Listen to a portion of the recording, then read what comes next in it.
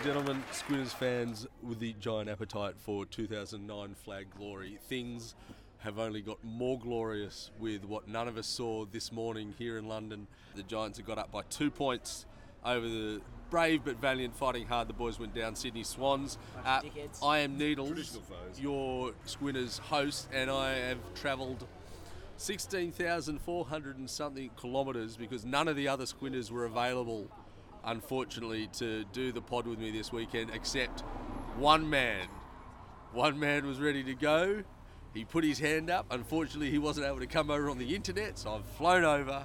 We're here at the Good Samaritan. It's Saturday night at the Good Samaritan's in East London. It's at the corner of Turner Street and Stepney Way. The outpatients. The man I'm here, he needs no introduction. Mal Michael, ladies and gentlemen. It is Mal Michael. 3 in a row. 3 in a row, just like the Aussies will be when we get to bloody Trent Bridge. There you go. He's been at the Ashes for a while, so this is going to be most of what we're going to be talking about. And also, we've got another special comments man. We had C. Trizzle from the Geelong Cats fan club. He was with our other live podcast, actually, at Henson Park. But now we've got the Doc. He's from the Squinners' sister podcast, The Inside Men.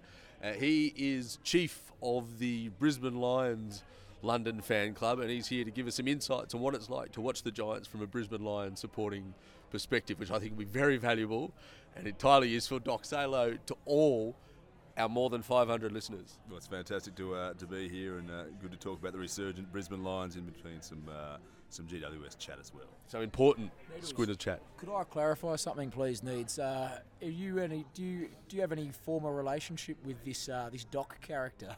Not as far as I'm aware, but he's really handsome. And we drank an inordinate amount of beer yesterday evening through some of the older pubs in London with an average age of 450 years over sort of 8 or 9 pubs. And so that was excellent, and we're all feeling great, which is one of the reasons, I have to admit, when the game was going to be telecast live at 5 a.m. this morning, I didn't get there. I had great plans, and I have watched the highlights and done all the reading, though, so I think that'll set us in good stead for the analysis which is to come. But before we get to that, we're going to talk about issues of the week, right? So first quarter, obviously there's only one issue that's been on everyone's mind here in London this time about the Giants, and it's why wasn't Alex Carey picked in the Australian Ashes cricket team, which is a silky segue into the Ashes. And we have a man on the ground there. Mal Michael went to the Ashes at Edgbaston. He was there for Wednesday, just for Thursday. Just for the first day's play. Yeah. Give us your thoughts. I mean, it was Stephen Smith against the world. Redemption. Well, immediately, just to address the matter of Alex Carey, when you're already playing 3 wicket keepers, I don't think you need a fourth.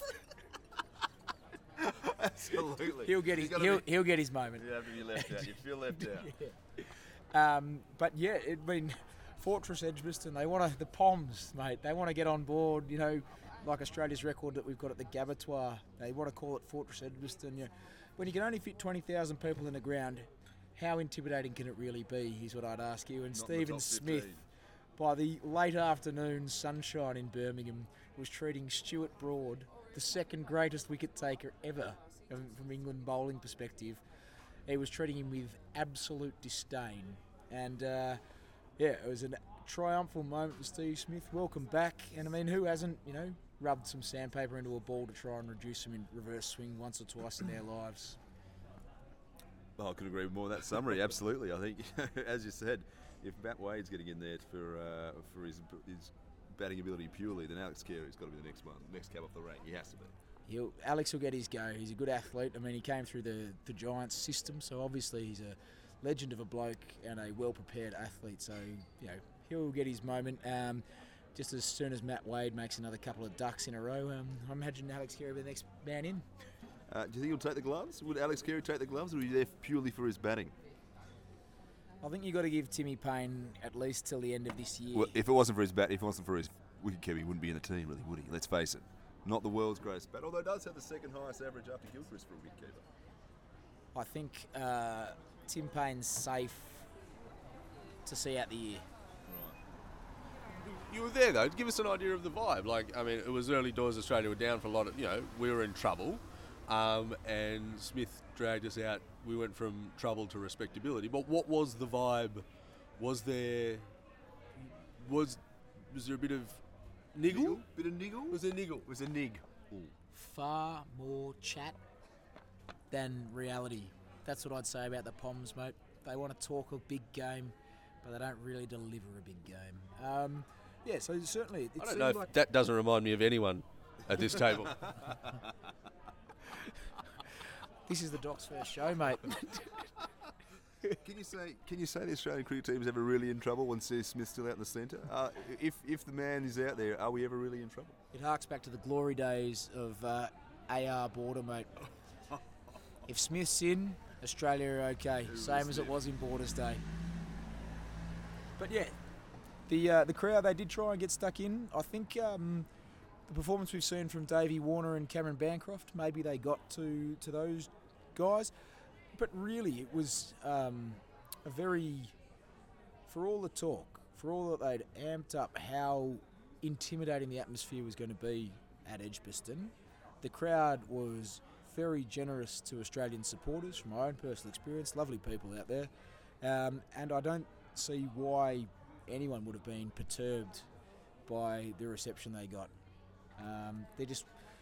The bark was far worse than the bite. On the David Warner, Steve Smith, Bancroft issue, were you surprised? Given I thought Smith had a bit of a lacklustre World Cup, I think Dave Warner was probably far better performer than him over that World Cup period, and was probably playing a bit less aggressive cricket than we've seen him play before. Were you surprised that Warner's not really fired this test and Steve Smith's come back with an absolute, with a dead eye and he's hitting them all over the park? I'm a bit surprised by that personally. Not really. Steve Smith didn't have a bad World Cup. I completely agree with you that David Warner had a better World Cup. But Steve Smith didn't have a bad one. It's also tougher to bat at number 4 in one-day internationals. Coming in under a bit of pressure, some wickets lost and going to have to accelerate the rate, whereas you can come in and play at your own pace in test matches. So number 4 is probably an easier spot in test matches than it is in one-day internationals. And also, perhaps, given Steve Smith's unconventional technique, the out-and-out pace of Mark Wood and Jofra Archer poses more of a threat than the slow mediums of James Anderson. Chris The likes nerdlers. Stuart Broad, exactly. And also, I just think that Stephen Smith doesn't particularly like Stuart Broad. I mean, what self-respecting Australian does? Absolutely. A fine point well made, I suppose. That pie chucker needs to go, mate. To the boundary and head. That's the Ashes. Thanks very much, Crackbox and Buried. We'll wait for the next 2 days. I had 2 things I wanted to. One was the Docker had mentioned it to me about a few weeks ago when the Brisbane bandwagon was just beginning to roll at a steady pace. I think it was just after they dusted the Giants at home at the Beanstalk. You mentioned something about you were surprised at how few people in London were jumping on the Lions. Surprised and disappointed, I think, we'd have to determine. Especially a young up-and-coming team, a Lazarus-like resurrection back to the glory days of the early 2000s. Plenty of excitement. Very good under-23 contingent there, and I was surprised that it wasn't playing on every pub screen in and around the Greater London area, personally. The question, though, that it raises, and also a lot of the results from what happened over the weekend, there were some mild upsets. Is the equalisation strategy beginning to bear fruit? So you got the top 4 of the top 5 teams are on 52 points, with Geelong on 56. Every other week, And faltering. Yeah, coming back to the pack very quickly. every other week though, you read a story about apparently Freo's finals chances are now back on motion. Hawthorns are out. Last week it was the other way round. Teams only need 1 win and they're back within a hunt, and it's down to 14 where teams are realistically within a chance of making the 8. Like, is the equalisation working? If so, is it good? I think saying the 14 teams who are in the hunt is probably very For finals, not for premierships. No, absolutely, but also you but could very win. complimentary for them. I think there's 6 teams who are generally with the hunt, and then there's literally 12 teams who are absolute pish, who, depending on what they bring at the day, whether it's St Kilda or Port Adelaide, who obviously rolled Essendon going away today. I think there's a lot of inconsistency in the team at the moment. I think that's the main interesting factor we're seeing in the premiership. I don't know if it's working, but certainly I think there's a lot of up for air. Well, a lot's up in the air, certainly in the lower part of the table. I'd suggest that the elite training and the professionalism of the AFL these days means that, every player that takes their position on the field week in, week out for any senior side has a lot of pride and is very well drilled and very well conditioned, and any side can beat any other side The if they're a McGovern's little bit aside, off. obviously, in that context. Luke McGovern was an elite player last year. He just happened to go to Carlton. Mitch. Mitch McGovern. Mitch. I can edit that. Sorry, Luke. Yeah, good mate of mine. No, but I just think that the professionalism of sport, and particularly the AFL now, means that your core group of players, your bottom 8, which is often what they say, where the real difference in sides lies. I think that has been compressed, and that's why we see a closer ladder these days. And it is terrific for the game. I mean, I don't want to have a 2-point victory over the Swans. I want to belt them by 400 if we can. But it actually behooves the game to have those close ones still late in the season when the Swans basically don't have anything to play for, and they're still running us, most likely premiers this year. They're still running us close, so that's good. That's good for the game. It was good. Now, this is the final thing, actually. This is the very, very final thing, and I lobbed it. I mentioned it to the doc that I was thinking of raising it, and he got very brusque, terse with the issue. And it was a little bit, it was back just after the Essendon steal of the Giants, and the somewhat of the controversy of was the kick by Corey McKernan touched or not by Adam Kennedy. And I read an interesting article that someone suggested that in no other game, if it's touched, does it matter. In soccer, if it's touched and it goes through, it's a goal. If it's touched, otherwise, if it crosses the line off a foot, Tell that to Diego Maradona, mate. off a foot, it's effectively a goal. And he said if you got rid of the touch rule, it would encourage people to push the ball back in if they were defenders, and it would be certainly much easier, particularly because as we can tell, it's very, very difficult for the third camera, the third umpire, to pick that up with the vision. Do you get rid of the touch rule? The doc had some stern responses. Mal can think about his. He's got a. Oh, Mal's already got his. He's got a skeptical look on, but we'll see. No, I mean that's just it's.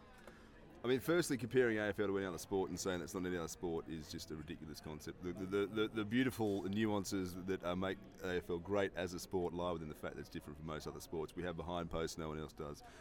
We have a lot of other rules. Point for missing, very Australian. It's very egalitarian. It's what we love. The other thing that's a completely ungovernable rule. When does a touch become? If it goes to a goal, does it be touched by the other team? Is it a goal? If it's touched by your team, is it a goal? If you've kicked it towards your goal and it's going to towards a behind, and one of your team taps it with their hand, so it goes through the goals, does that count as a goal? If the other team doesn't count as a goal, so I think it just raises far more questions, and it's an almost ungovernable rule. So I don't quite see what benefits it would bring, and I think it would certainly add much more complexity to the game that's just unnecessary. And I think the fans don't really. I think the game's great. I think the product is good. I think unnecessary tinkering is present. Obviously, people need to feel they need to contribute something, but I just don't think this is something that needs to be addressed. No, stop fucking with the rules.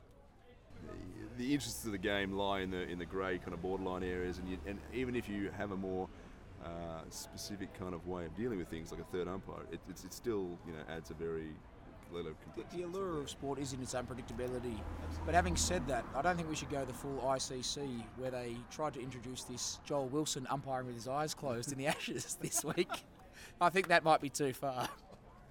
Explain that. Well, I mean, just the more you push into the grey, the more grey you find. Is basically, but just provide some context. We'll go back to the Ashes. There were questionable decisions. So on the first day at the Ashes, I think there was 7 dismissals given or not given that were erroneous, and I mean, 7 decisions that were seven wickets, seem to be incorrect. But 7 wickets, and that's vitally important to the context of a Test match. And unfortunately, most of those errors were made by umpire Joel Wilson. He just had a bad day.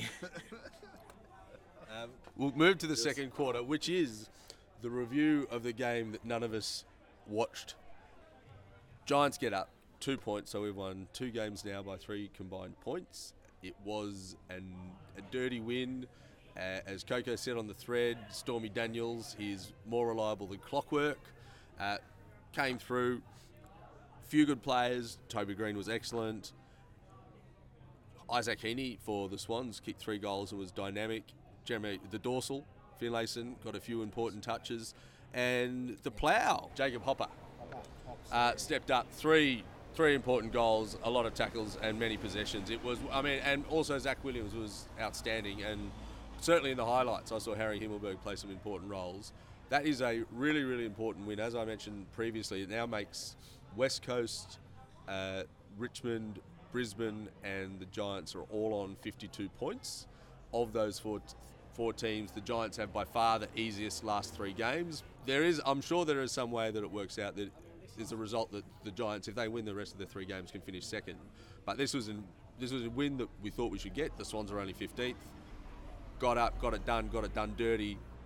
Not sure what the crowd size was. Dunsey was there and he's given us a few reports, which I'll put into the pod later.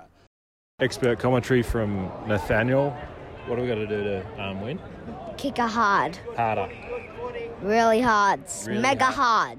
And tackle or not? And tackle. Yes. And wake up. And wake up. Good. Very, very important. I think they're funny. The Swans obviously have had a terrible season, but this is coming on the back of a season that's been blighted by the fact that Buddy has just not been there. Is he still playing? Is he alive? Is he off in Tahiti somewhere? I don't think we know. I think that's obviously a big hole.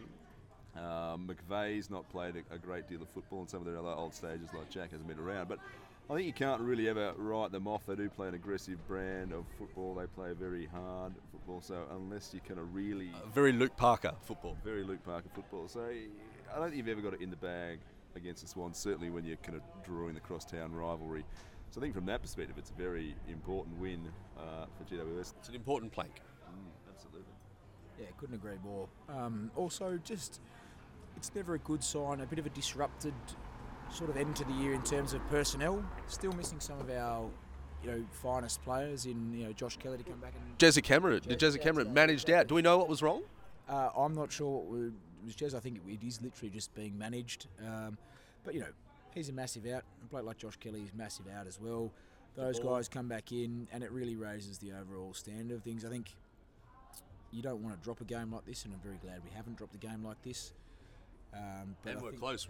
Sam Reid had the mark that I believe yourself and the doc thought was a mark. Look, if it had been Jez in the grand final, that's a mark every day of the week. Well said. Because it was Sam Reid, who's an absolute spud. No, it wasn't a mark. Umpire got that one spot on. I'd just like to point out. What was is there any scandalous? I believe we got done it on the free kicks again. Well, yeah, harking back to a conversation a few weeks ago, I think I'm going to have to go back and have a look at this. Mal's but we got done on the free kick counters again, and -3 today. Fucking outrageous. Well, I think they were all there, and the umpires probably did us. You thought they were all there. Which ones particularly that you watched did you think were all there?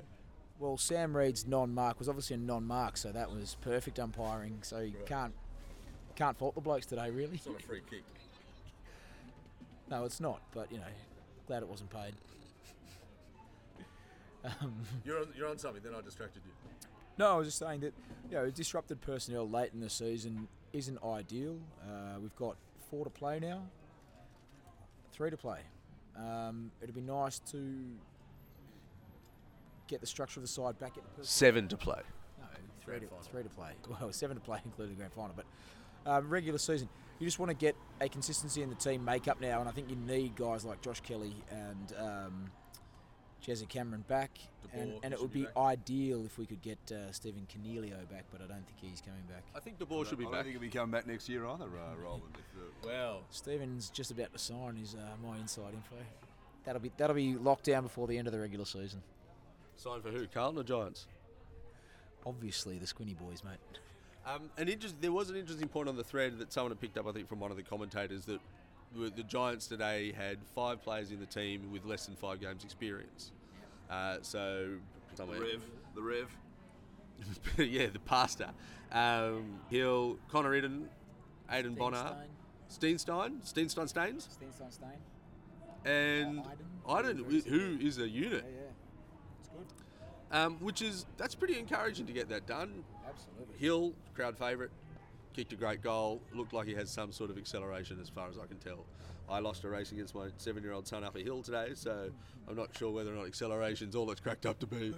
You've got a 9-year-old In too. today's age. But Quick son though. oh yeah, he was sharp the way that we set it up. Takes after his uncle.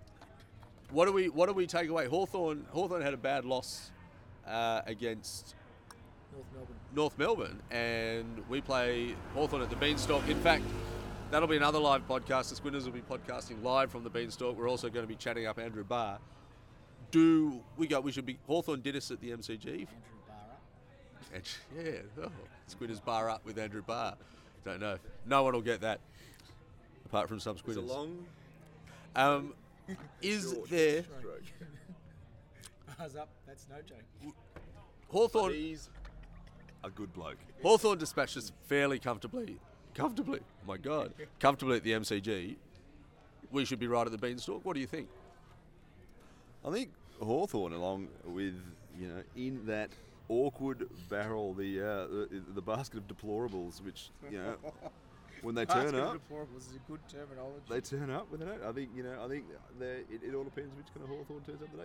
You can't ever discount a team that has won 4 premierships in recent history and has the same coach, has the same systems and setup. But I think they're aging. I don't think they've got the spearhead they do. I think it's a question of whether they bring Ruffy back for a testimonial game. Surely you can which he discount probably any side that just got belted by North Melbourne. You'd hope, yeah, absolutely. I think in a general season you would, but I think they're in that they're firmly in that category of teams that you just don't know which team is going to turn up. If they turn up, they could, well and truly. Yeah, but this is the thing. If we turn up, like what we saw against Collingwood, which is still one of the watersheds of our season. Agreed. If we turn up, we are premiership material this year, and it's a little bit frustrating. I imagine some of our listeners out there, hello listeners, they'd be frustrated, as we all are, about seeing the Giants not put their best foot forward in some of these matches. You were looking at some stats though, Mal. Did you pick up something that was useful apart from the free kick count? Yes, I did. Thank you, Needles. Again, a worrying trend of letting games slip late. So 20 points up midway through the third term, 21 points up against a side that's not going to make the 8. A worrying trend for them to be right under the pump late in the game. And Leave the door open, it gets shoved open. well, particularly for finals football, you've got to play till the end of the end of every term and not let anyone in with a sniff, because when you're not coming back next week, that desperation might pay off and might count against us. So, I mean, Essendon and the Swans, if you cannot maintain your intensity at the end of those games, when you're fighting with these sides, to maintain your position in the 8 or even push for a top 4 berth, that's a worrying trend. As obviously an impartial observer who's been somewhat involved in the Squinters in the GWS team, thanks to the involvement of Needles and enthusiasm for the team itself, I think there's never been a question that the Giants have the cattle to go deep, if not win the premiership. They haven't. They've not really gone within a sniff. Is it an upstairs thing? Is it a mental thing? Is this just ongoing demonstration of the frailty in that regard? Did we actually cover off on this, Needs, in one of the earlier podcasts when there was that article written, I think the byline for the article in The Age, realfooty.com.au, was can a side win a premiership without a real supporter base? Which I think was one of the spurs perhaps for us to be doing this, or it came around the right time for us to continue making this podcast. There are real High Hort. Well, there are real Squinners fans out there. We live and die by this stuff every week, and that was a bit insulting from the Melbourne media, who are junk. And I can't wait to take the bloody Premiership Cup back to the Beanstalk, where they can't see it for a year. Fuckers. Maybe the players don't feel that sufficiently. No one grows up like Gary Ablett Jr. playing for Geelong. It was written, wasn't it, Nathan Ablett, because their father was a hero of Geelong. And that does create a culture. They're not dying for the jersey. Perhaps not, but how else? Bobby Hill did. Bobby Hill grew up. He was the only Giants jersey wearing guy in WA, the town he grew up in. Well, if you don't start something like that, you never can build something like that. So there's no good harking back to history if you're not prepared to go and try and create history as well, which I think we've heard in the Squinters backstories. Why all of us converted at some stage to be Squinters supporters after maybe having prior teams or being at least footy players and footy fans. Like, we want these boys to win, and we want these boys to know that they're Giants and they are playing for 30,000 loyal fans. And that stat was most telling when our mate Bubs gave it to us, that, you can't see this. There's a lot of people criticise the Giants for being, this corporate entity started by the AFL. We've got 30,000 people prepared to put their money, behind their support for the Giants, which is far more successful than a lot of other franchises have been trying to buy their way into different markets. There is a loyal fan base out there, and, I believe the boys know that, and I reckon, we can push on and win the flag. But I think we can get over him. What do we got to do? Dig deep. Dig deep. Dig Tackle. deep. Hold Hold the line. Hold the line. And what else? And, Eat bubblegum ice cream. So having been a loyal Lions or Bears supporter from, I would say, 1980, let's say 9? Easy. 89, 88. Since the days of the purple and yellow tracksuit. Since the days of Roger Merritt running around with Kappa, getting beaten by 230 points by Geelong at Carrara in the good old days. Warwick Kappa, how could you not get behind that? Oh, the shorts. So, I mean, they were an absolute basket case of a team for quite a long time. Let's face it, probably 15 years. And they had this halcyon days of 2002, 2004, when it was probably, let's face it, almost a generation of time from their inception into the league until they kind of started having that, the flow through and did become that powerhouse in the early 2000s. Do you think it's going to take a generation? Do you think that's what it needs? Do you think you need to have kids who have grown up? I'd address this by just simply asking, why is Brisbane still 30 years behind Sydney in general? And I think the football culture, is exemplary of that. Yeah. So Mal's is just abusing people. I think the funny thing I having we don't have any Squinters fans in Brisbane. The beautiful thing of having spent a year in Brisbane. Know. We've got one in Spain. The best joke is that you go up to Brisbane, you set your clock back an hour and your calendar back 50 years, and I think that's certainly But May 8th, 2019. Anyone? 2019. Yeah, it was the election. Oh wow, no, not touching that. So yeah, look, I think fuck me. Have a look at yourselves, Queensland. Potato. I don't know. It'll be an interesting thing to see if there is that heart, because certainly, as we say, the cattle has been there. They've been there for quite a while. Is there no one there who's really had that winning culture that you can kind of build around? Hard to say. But I think this will be a very much the litmus test. The question is, if you start losing a few good players, obviously you've lost a few in the last few years. If others don't. We'll just listen to the helicopter from the Barts and London General Hospital take off. It's nifty. They're in a hurry. Yeah. They're going somewhere quickly. I mean, everyone talks about premiership windows in any sport, and certainly in the AFL. I think it's remarkably apparent. The ebbs and flows. I think we've seen kind of Hawthorn go through and come out. Geelong has been, to their credit, continuing on and may go through it. But I think the thing is, do you think there is a window for GWS? Do you think it's a premiership in the next few years is necessary to keep the talent flowing in and keep the talent there, or do you think it's still a bit more of an open-ended question? There's two elements to that I would like to address. And one concerns the GWS premiership window, and one concerns the Geelong window as well. Geelong are a game clear on top of the table, in my understanding, and but no one really sees them as an outstanding premiership side this year, which I think is fascinating.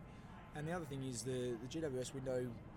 I had my doubts over the last 2 years when they've lost tight preliminary finals, particularly the one when we lost to the Western Bulldogs. I think that was 2 years ago.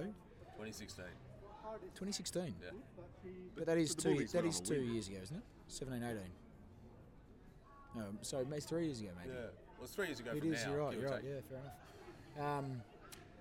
And I thought that was a crushing loss for us, and I don't think we responded maybe as vociferously in the following years that I thought we would. But our premiership window is still open, so that is a great credit to the list we've currently got. And given the window's still open, the Blues should stick their foot in it and blast through it this year. Actually, well, here's just a thing, a quick ladder update on doing some maths. Not your strong suit. No, well, definitely if West Coast beat Carlton and Brisbane beat... West Coast have to beat Carlton at the MCG, and Carlton are playing red hot at the moment. Red hot Blues. They've left their run a little too late, and the Lions beat the Gold Coast at the Gabba. The top 3 teams will be on 56 points. The Cats, Eagles, and Lions will be all on 56, but the Cats will be on top by dint of a great percentage. But that is interesting. That's a cat amongst the pigeon effort. The cats amongst the Eagles here. As it were, yeah. No, I just think that Geelong aren't runaway leaders, and anyone in that top 6, really, even 7, I can't see the Crows winning. Likewise. I can't see the Crows winning the premiership. I'm surprised that they're above Port on the ladder. But anyone from the Cats down to the Bombers as it stands, and the Bombers had a bad loss this week. Yes. But they got over the top of us in that late kick we were talking about a couple of weeks ago. So, they're good enough to beat us. I think we're good enough to win the flag. We're good enough to beat Richmond, or good enough to spank Collingwood. It's wide open, and someone's really got to grab it by the proverbials. Yeah, whether we're confident enough to win at the MCG, to beat Richmond at the MCG, is interesting. My feeling was that 2016, that sort of the last 9 games of 2016, that they were all unbelievable talent, and it had all clicked, and they were really firing. Had they won that year, because they would have beaten Sydney in the finals, they'd beaten Sydney by 50 points in the first round of the finals, would have beaten Sydney in the GF. Giants are in the grand final and looking like winning the next 2 or 3. Like, that was the start, because they just would have, but because it didn't, it rocked them a bit, and they've found that they've had to fight. And you listen to a bit of chat now, there's people would have been disgruntled if they'd won in 2016, people are not fan, but there's sort of an acceptance that they've kept trying, they've kept knuckling in, and they've done their hard yards, and now they've earned their opportunity, per se, as opposed to being handed it to them. They're worthy winners. Yeah, exactly. They've paid their dues. I suppose the other question is that... Quite apart from the fairy tale that was 2016 and the Bulldogs winning as well, which kind of made it better. With the Cubs. Yeah, exactly. Yeah, I suppose the other interesting question is that you look at the good, the 2 probably best teams the last 10 years, on a global scale, Geelong and Hawthorn, obviously. No question. Destination club, the term destination club. Who did Geelong? Well, Hawthorn got in this year. Wingard. Yep. Chad Wingard. They've had Jager O'Meara come in. They've had a lot of big years. Tom Mitchell. The absolute leather poisoning candidate of the year. And Geelong, they're heavy into Canelio as well. Geelong's had Lukey Dalhouse come back. Dangerfield. They've had Gary Rowan. Gary Ablett. Is there any... Do GWS need to win a few flags to become a destination club, or are they going to have to rely on the fact that they've got that kind of base of talent that people want to come and see? Well, we discussed this last week, that it's harder for the clubs north of the Murray to keep and attract players, because the return home thing is for Waffle and Sandful, and whereas the big clubs in Melbourne have all these opportunities. And Mal had a really interesting point about the fact that there should be some sort of retention fees, not a COLA, because cost of living allowances... It's a dirty word, according to Pridham. It's a dirty word, but a retention fee, because to cover the opportunities that they would get media-wise or sponsorship-wise in Melbourne that they don't get in Sydney or Brisbane. That's just COLA by another Absolutely. Word, yeah, but many things are. It's a different way of doing it. Yeah, tax is not a tax, it is a tax. But sometimes you've got to sell things in the right way. You've got to package it up, mate. That's why there are advertising agencies and why brands have value. No, of course, absolutely. I mean, do you think, could you see if GWS gets, a good long-term prospect that you end up building a nursery like the Sydney Swans Academy has been done, and is a good long-term, outcomes from GWS going to actually develop the Western Sydney market, have people wanting, to become GWS be as a destination club via that kind of way? I have no specific answers, but all I can say is that the fact we're not the Gold Coast Suns fills me with a lot of confidence that the boys and the powers that be within the hierarchy of the GWS leadership is going about it the right way. I think there's a genuine club culture there. I think there are young players come and want to play. Sam Smith. Yeah, we're not struggling to sign everyone. So we're not. Tim Taranto, another 2 years. Actually, that would have been a good Issues of the Week. Well done. Congratulations, Tim. You're a fucking legend. And my pick for the Kevin Sheedy medal this year. And get your folks to get in touch with Nick Coco. Coco, exactly right. in Dallas there. Tim Taranto's half Texan. Exactly. No, so but I don't. All the Squidgers listeners. We are not losing more players than we should be. Like, all clubs lose players they want to keep. You know, when trade periods come up these days, it's a fact of the game. Somewhat unfortunate, I think. I'm a bit of a romantic when it comes to the idea of being a one-club player and that sort of thing. But I think the Giants seem to be re-signing guys on long-term contracts well enough that there is a genuine club culture there that guys want to stick around for, and we are quite obviously, improving players. We might have benefited from getting some of the top cattle early days, but they are now entrenched in the top 8 and have been for the last 4 or 5 seasons.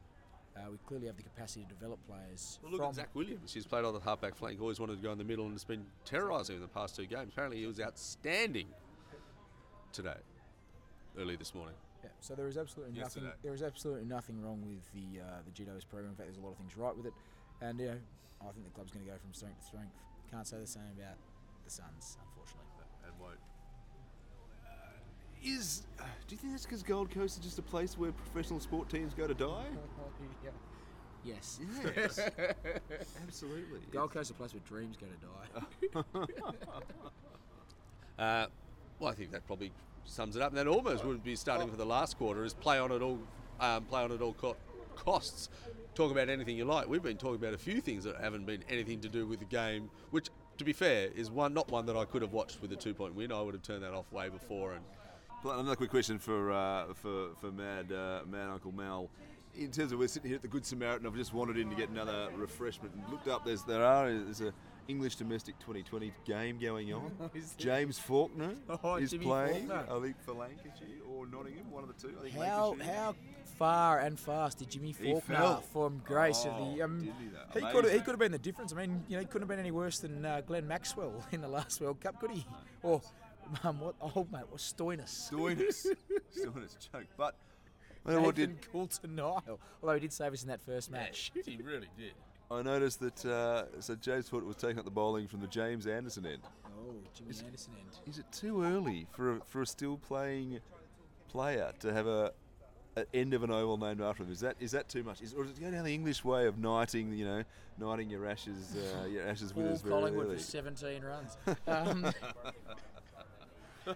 It really pains me to say this because I used to really hate Jimmy Anderson, but I started listening to some of the podcasts he does.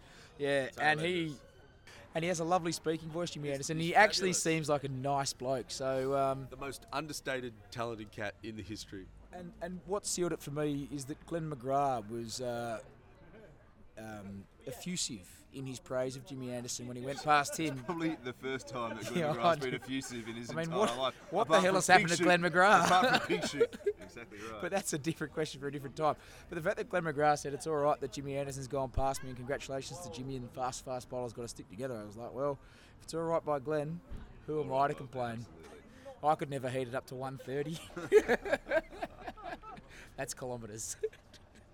I think that's a very good point. I think obviously he's one of the highest wicket takers. I just don't know. Highest. Like a fast bowler. I just don't know if naming a stand after an end after a current player is good, especially when we've got so many great English players. I Kind of come at the actually Phil heard him Tufnell end, the Devon Malcolm end, I heard him commentating The on a World Cup The game. Gladstone Small end. the Monty Panesar end. I heard him commentating on a game in the World Cup where he had to call a bowler in from the end named after him, the James Anderson stand end by James. And to give him his credit, he said that really doesn't sit well with me. So Jimmy Anderson be a good bloke. Give him some lessons. Still did it, mate. Still did it. Any more for any more before we get final wrap up. I've obviously been an avid listener Absolutely. for the last big fan of the show. for the last 72 hours. I realised it was in existence. And I've noticed that generally a new person gets introduced. There's a bit of a chat. No. When did you get into GWS? Who's your favourite player? All these kind of things. And so based upon that, He wants one. He wants an intro. I did work out some material. So what I'll put this in at the start. And we've got Doc, he's here as Brisbane Lions' super fanboy cast leader in London. Doc, what's your Looks like a fanboy. what's your Brisbane Lions origin story? That's a very good question. It's a very good question, Needles, and I'm glad you asked. It goes a long way back. Back to the days of Carrara. Carrara on the Gold Carrara Stadium on the Gold Coast, Roger Mitt. Look, I got a brown and yellow tracksuit from my grandma when I was 4 or 5 years old. I strapped it on as any diligent young boy does, and my older brother, an absolute jet, gun AFL player, fantastic guy. I've met him, not that good a bloke. Horrific pancreas, one of the worst pancreases going around. Not even functional. Why was he born with it? He said, that looks like... He could have said, this is the halcyon days of the Hawthorn Football Club. He could have said, that's a Hawthorn joke. And I would have bathed in 10 years' worth of glory back then as they put the Cats to the sword in the 89 grand final. But instead he said... God can carry the Premiership Cup across And then one That's the West Coast of 91 too. no, exactly right. That's the and Brisbane they've had a Bears. few good years recently. And one needs one, an esoteric reason to go for a football team back in those days. So that was how we got into them. And then obviously, in my early 20s, late teens, they had the halcyon days. Voss, Black, What a side. Jonathan Brown, What a side. Darryl- Mal Michael. Mal Michael, The great Mal Daryl Michael. White, Nigel Lappin, oh, delish, Sean Hart, Ackermanis. Pikey's the man who doesn't get enough. I love Ackermanis. Malcolm Pike. Martin Pike. Clark Keating. Clark Keating. Fabulous. Gilbert McAdam. Ooh. Tim McGrath. The Scott brothers. Ashcroft. Marcus Ashcroft. Scott brothers. Basically, everyone who played in that side is an absolute legend of the game. I mean, you can't win Yes. 3 premierships in a row without it. Daniel Bradshaw. But he Oh, Sean, yeah, back in the day. Sean Hart has a Alistair- Norm Smith, doesn't he? Alistair As the Lynch. club. Yeah, absolutely. Alistair Lynch. And so, that was good times. And they obviously been the Doldrums for a few years, but it looks like the boys are coming back. What's behind the resurgence in the Brisbane Lions this year? Is it all just Luke Hodge? Who knows? I mean, Along, obviously. along with with Lachie Neale. McCluggage. And what a name, listeners. What a name. McCluggage. What about was your favourite position to play? Because, I mean, I'm not sure that you ever played. And actually, one of the Squinters' favourite sons was left out of the Wollongong Uni game side in favour of you because you might have some familial connections to some of the influence makers. So poor old Growler, sorry about that, mate. You were a much better footballer. But when you did pull on the boots, where did you like to play, Doc?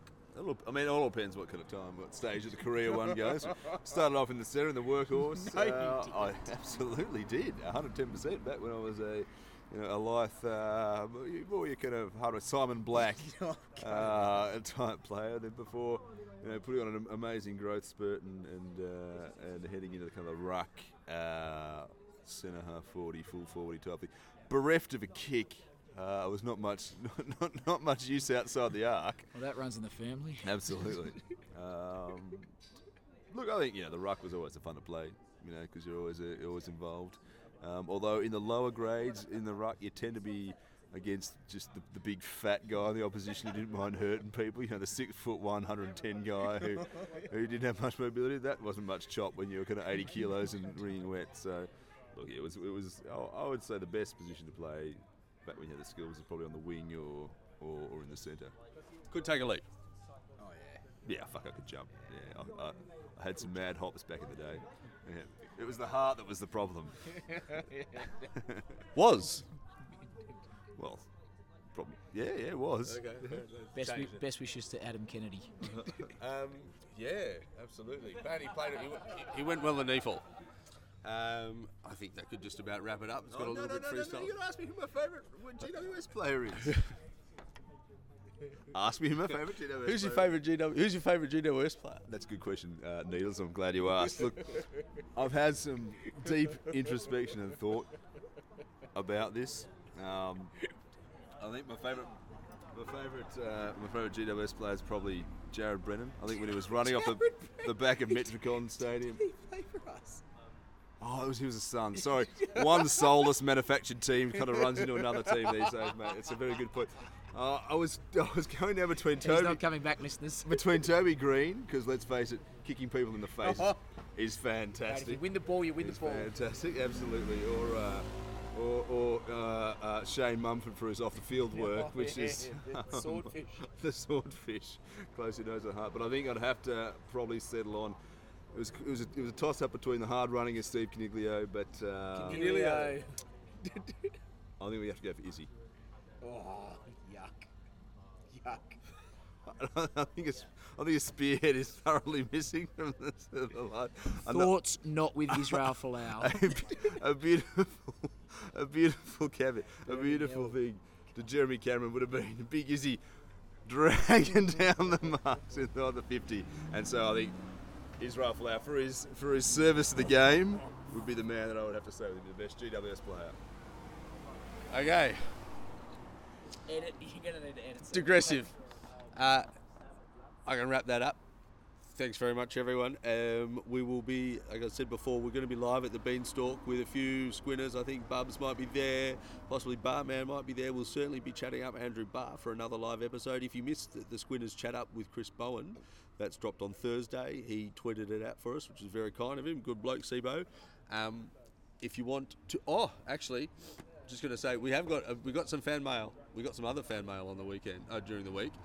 Didn't raise a question, but he got through at us on neversurrenderpod@gmail.com, which is where you can speculate with us or against us or for us or at us, and we will answer your questions with pith and precision. So this is from Philip. Hey guys, love the podcast. Keep it up. Look forward to listening each week. There we go. Philip, you're a superstar. Succinct. That's everything we want in a squid. He's my favourite human being. And I also did cut and save this from Titus O'Reilly. Titus O'Reilly. And it was a quote from his review of the last week's football. At one stage, Jordan Dawson produced a beautiful bit of play, faking out 3 defenders before slotting a goal. It appeared to hit the post, so it was reviewed, and the crack squad of the AFL score review officers examined it closely, saw it hit the post, and therefore awarded it a goal. It really is a horrendous system, bad cameras, awful angles, and people who appear to bring a variety of eye problems to the task. It may be the most AFL thing ever. So, well done, Titus. That was a good right. We'll see you next week. Mal Michael. Never surrender. Doc. Never surrender. Never surrender.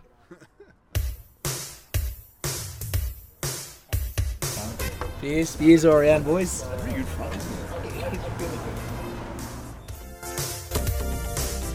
There's this name that's been on my mind. Go on, George! More goals! It's Cornelio. That's when he's feeling the braille on the cricket ball, when he's reading the scene, whether he can actually can read anything off it, or if that's just. But some can't even say his name. It's Cornelio. Whoa. If they asked us, they would know. The first part's easy. It's just go. Then you kneel like you've been made a knight. Then EO, and then you got it right. It's Cornelio. Release it quickly, Cornelio. Just take the time. Oh, it's Cornelio. Getting it right, Stephen Cornelio. Now there's a guy that they call Paul Roos. He's got it wrong since his debut. We'll just pause for a while our mates. Next hardest working player. Maybe Cornelio.